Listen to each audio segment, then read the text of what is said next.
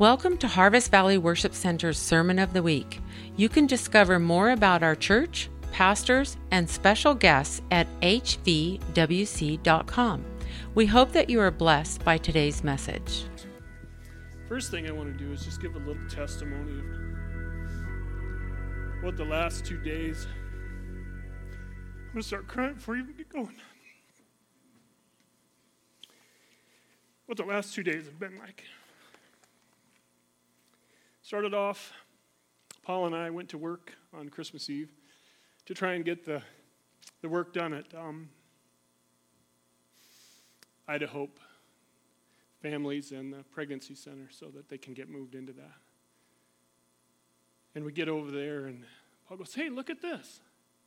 Christine had left us little bags with a book in it and a couple ornaments. Can't remember. Do you remember what the title of the book was? It was Searching for God or Pure, something for, I can't remember, but it was, I'm like, wow. So we worked all day, and probably about 3 weeks ago, it was a couple weeks ago anyway, Mike had asked me if it was okay with me if she went over and spent the night at the women's house at Sweet Magnolia, so that Hope, the lady that's the manager, could go spend the day with her kids. I said, yeah, that sounds awesome. So then we're trying to get done with the building. Paul stayed there. I left a little early. Paul stayed a little bit longer, and then I went because I knew I had to come back to stain the doors and I felt bad because I was going to do it on Christmas Eve, and I thought, no, Micah's going to be over there. We'll be good. I can go over and do that. So I just went in and turned worship music on and stained doors till midnight, so that I could get them all done. I did. I had some good cookies over there that Lois had given me. But in the whole time, I'm just thinking, even though I'm getting paid for this is a work of love. This is a building that's going to do so much. And Christine has had if you want to say a prayer for her, please do. Christine DeNova, because she's been trying. She not only runs those two things, but she's been trying to be the project manager, trying to get all this done too. And she's going nuts, trying to get everything organized and put together and done, getting all the electricians in there and the carpet in there. I mean, the carpet was supposed to be here it was donated, then there wasn't enough, and then they couldn't find any, and then they did find some that was gray, not to match, but it was going to be okay. It was supposed to be here at 2 o'clock on Thursday. It was still in Spokane, and she called, and they said, oh, yeah, well, yeah, it should be there. So they took off with it. It ended up in Thompson Falls. They didn't drop it off at Standpoint.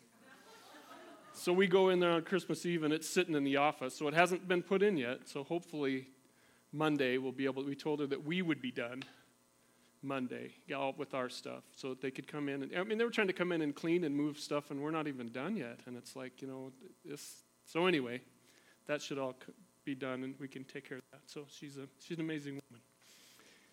So Micah goes over there to do that. Well, she doesn't just go over there to just stay there so that Hope can leave. She goes over there to bless the ladies. She takes all of her nails and her pedicure stuff.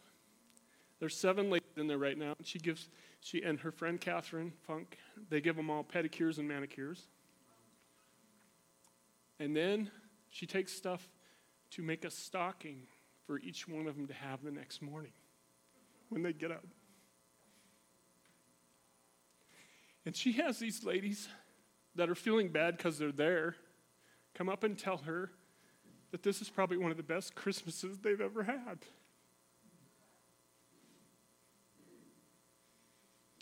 It's like, wow. If that's not being the light, I don't know what is. So then she stayed a little late. Hope came back a little early so that she could leave.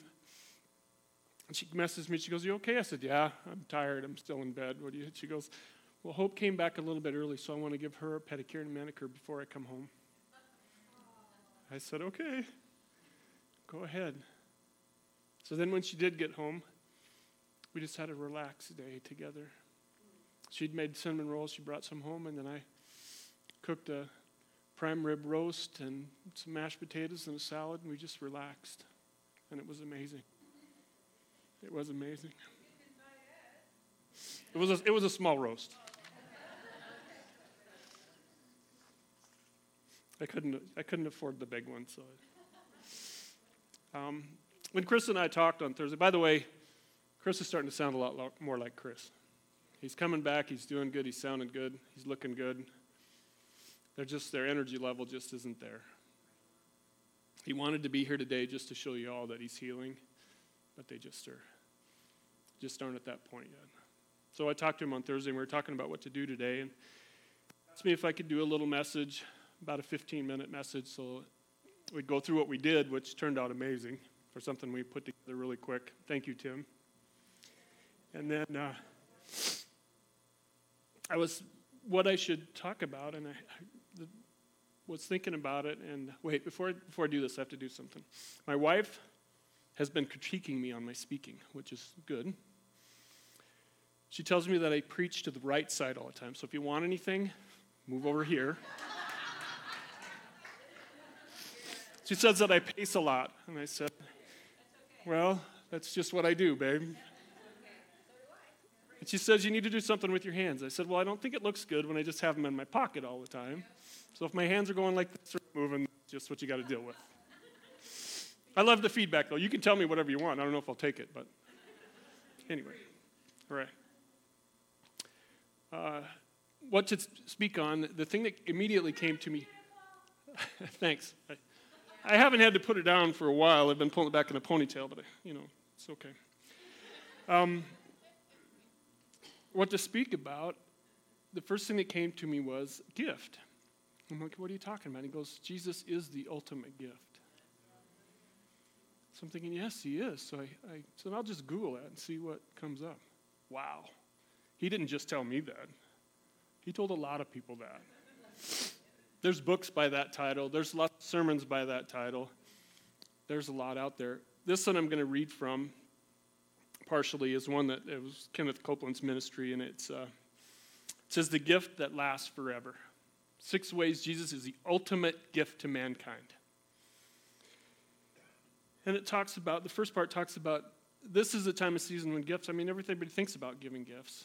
Gifts of, books, all kinds of stuff, clothes and everything, but none of that lasts. By the next year, the clothes are wore out, unless you've bought a lot, or you only wear them on Sunday.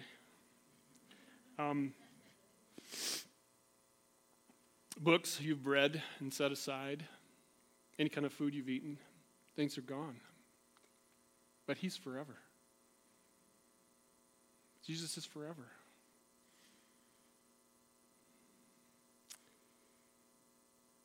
You know what?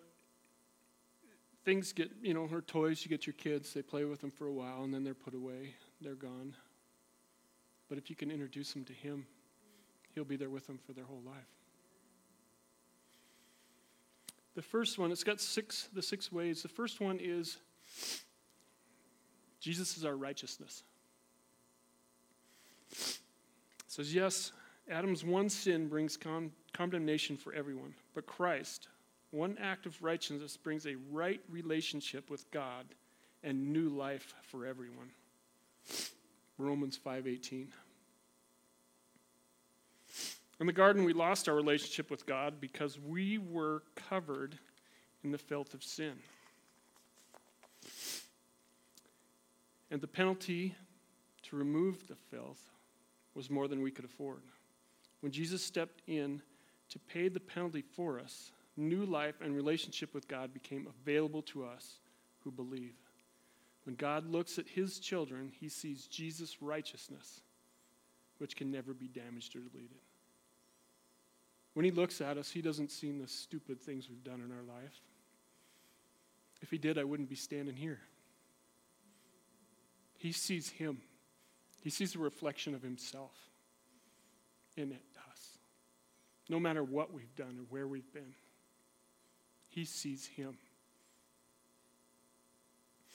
2, Jesus is our shepherd. The Lord is my shepherd, I have all that I need. He lets me rest in green meadows. He leads me beside peaceful streams. He renews my strength. He guides me along right paths, bringing honor to his name. Psalms 23, 1 through 3. A shepherd faithfully tends to the needs of his wayward and belligerent flock. Day after day, he guides them to food and water, protects them from danger, and keeps them healthy. They can do nothing for themselves, but he willingly does everything for them. This is what Christ does for us every day, tending his flock with kindness and tenderness. I don't know how many of you have been around sheep, and I hate to say this, but they are about the dumbest animals I've ever seen. They are, I'm sorry, God, I know you created them all, but when they go into a fence, woven wire fence, and they stick their head in, they will never back up. They will keep pushing, thinking they can get through that hole eventually, until you go push their head back through it and send them the other direction. And with some of us, that's what God's had to do too. We keep trying to fit through that hole, and he's got to keep pushing our head back, saying, hey, this isn't the way you're supposed to go. Turn around and let me lead you where you need to go. I am the good shepherd. I know my own sheep, and they know me. Just as my Father knows me, I know the Father. So I sacrifice my life for the sheep. John 10, 14 through 15. 3, Jesus is our healer. The Lord is our healer, healing both physical and spiritual maladies. Let all that I am praise for the Lord. May I never forget the good things he does for me. He forgives all my sins and heals all my diseases. Psalm 103, 2 through 3. He does, if you'll go to him and ask him. Choices are really big in this world, and we always have to make them. But if we choose to turn to him, things aren't going to be perfect, but he'll take you through anything that you're going through. He'll lead you and guide you all the way through it if you just let him do it. Remembering to go on his strength, his peace, his patience, not your own. And don't ask for a bunch of patience, because he'll give you something that will make you have to be patient. When you pray for patience, he's going to put you through something that makes you have to use that patience. Which is a good thing. You'll learn it. No better way than to learn it by going through it. No illness, injury, or emotional wound is too deep or too complex for him to bring wellness to the affected area. While the answers to these needs may be different from the ones we imagined, we can try never err as he works his healing ways in our lives. So in other words, what it's saying is, it's never going to look like the way you think it's going to. At least it never has in, well, some of the stupid things I did ended up the way I thought they would, but never the ones for the healing and leading him guide me. Number 4, Jesus is our overcomer. When you picture an overcomer, what comes to mind? An overcomer is one who is the catalyst for victory, without whom a win would be impossible. That person tips the scales in the favor of victory. Jesus is our overcomer, who secured our salvation and victory and has tipped the scales in our favor. I don't know if you know much about a catalyst, but a catalyst is something that can go into a thing and completely change the whole thing, but the catalyst never changes. It stays the same. It never changes. See, I'm preaching to the left now. Got that? The catalyst never changes. It changes the reactions and everything that are around it, but the catalyst stays the same. He is our catalyst. He can change everything around us and everything that's happening, but he will never change. He's always the same.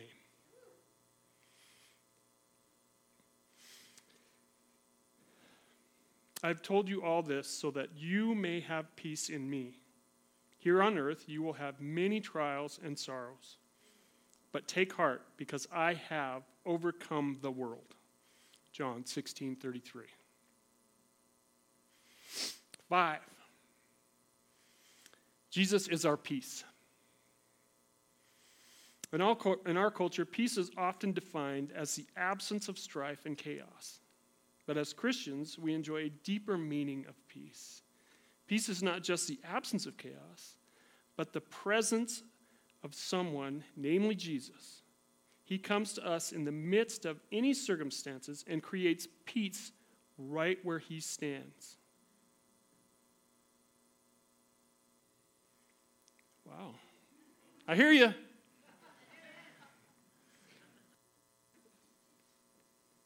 In other words, he's not going to take away all the strife and the trouble that you're in, but he's going to give you peace on the way through it. He's going to be right there beside you, holding your hand, carrying you, whatever he has to do to give you the peace to make it through what's happening.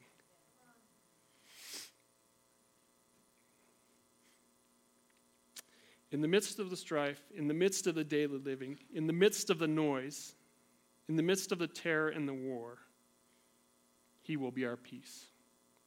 Micah 5:5. 6. Jesus is our hope. If you don't have hope, you don't have anything. If you don't have hope, you don't want to get out of bed in the morning. And there's been times that Mike and I both have struggled with that over our lives. And I can tell you, being with somebody and being able to help them have hope again is amazing. We both do that for each other because we love him and we love each other. Our hope is in him, but we can put that hope through us into the other person. Jesus is our hope in the fiercest of storms, and his hope lights up our life like a beacon on the shore. His hope is the only anchor worth hanging on to in a world that constantly shakes and changes. Yes, we're called to endure such shaking and changing, but such calamities don't define us. They are not the end of our story. Our hope in Christ can't be shaken, outdated, or deleted. I'd said once before when I was speaking about the anchor, and you anchor in him, and it brought me back to a time when I was up in Alaska, and I was telling you about how you anchor and it holds the ship, but as the tide goes in and out, that ship can go whatever length of anchor you have, chain you have out, it moves back and forth. And I really believe that we anchor ourselves, but then we tend to leave too much chain in between. And we swing back and forth as the tide comes in and out. And we need to be able to shorten that chain as we mature and come up and stand right on the rock rather than just being anchored to the rock. So that we're standing right on him, our foundation, the whole time, rather than swinging back. I mean, there's always something that's going to hit us. We have to remember to climb back on that rock. After it hits us and knocks us off, we need to get right back on it and be right there because he's waiting for us with open arms to come back on there. This hope is a strong and trustworthy anchor for our souls. It leads us through the curtain into God's inner sanctuary. Hebrews 6:19. So to bring this around here, close this up here. 1, he's our righteousness. 2, he's our shepherd. 3, he's our healer. 4, he's our overcomer. 5, he's our peace. 6, he's our hope. And that's just a little bit of what he is. a really short list of what he is and what he can do.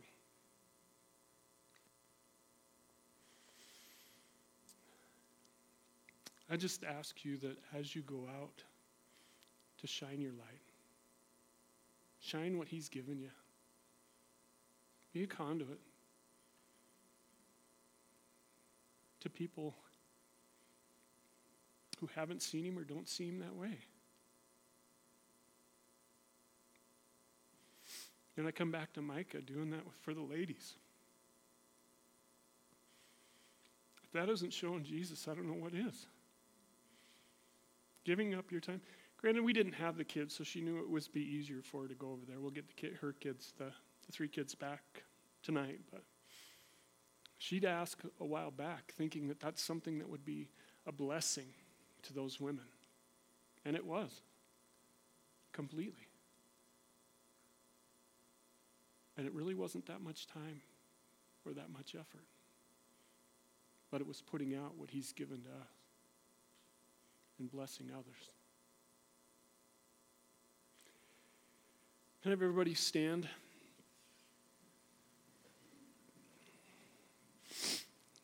You know, I'm big on activations, but we'll keep this one simple. Just have you close your eyes and put your hands out like you're ready to receive. Father, I just pray that you put Jesus right in everybody's hand and into their heart right now. I just pray that you fill them to overflowing with your peace, your power, your overcoming, your righteousness, and everything else about you, Father.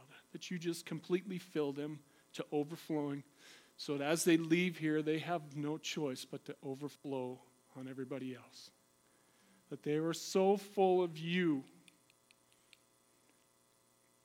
that they can just spread it without even thinking about it. That your presence leads them and guides them, and your presence is around them so much that everybody can feel your presence as they enter the room.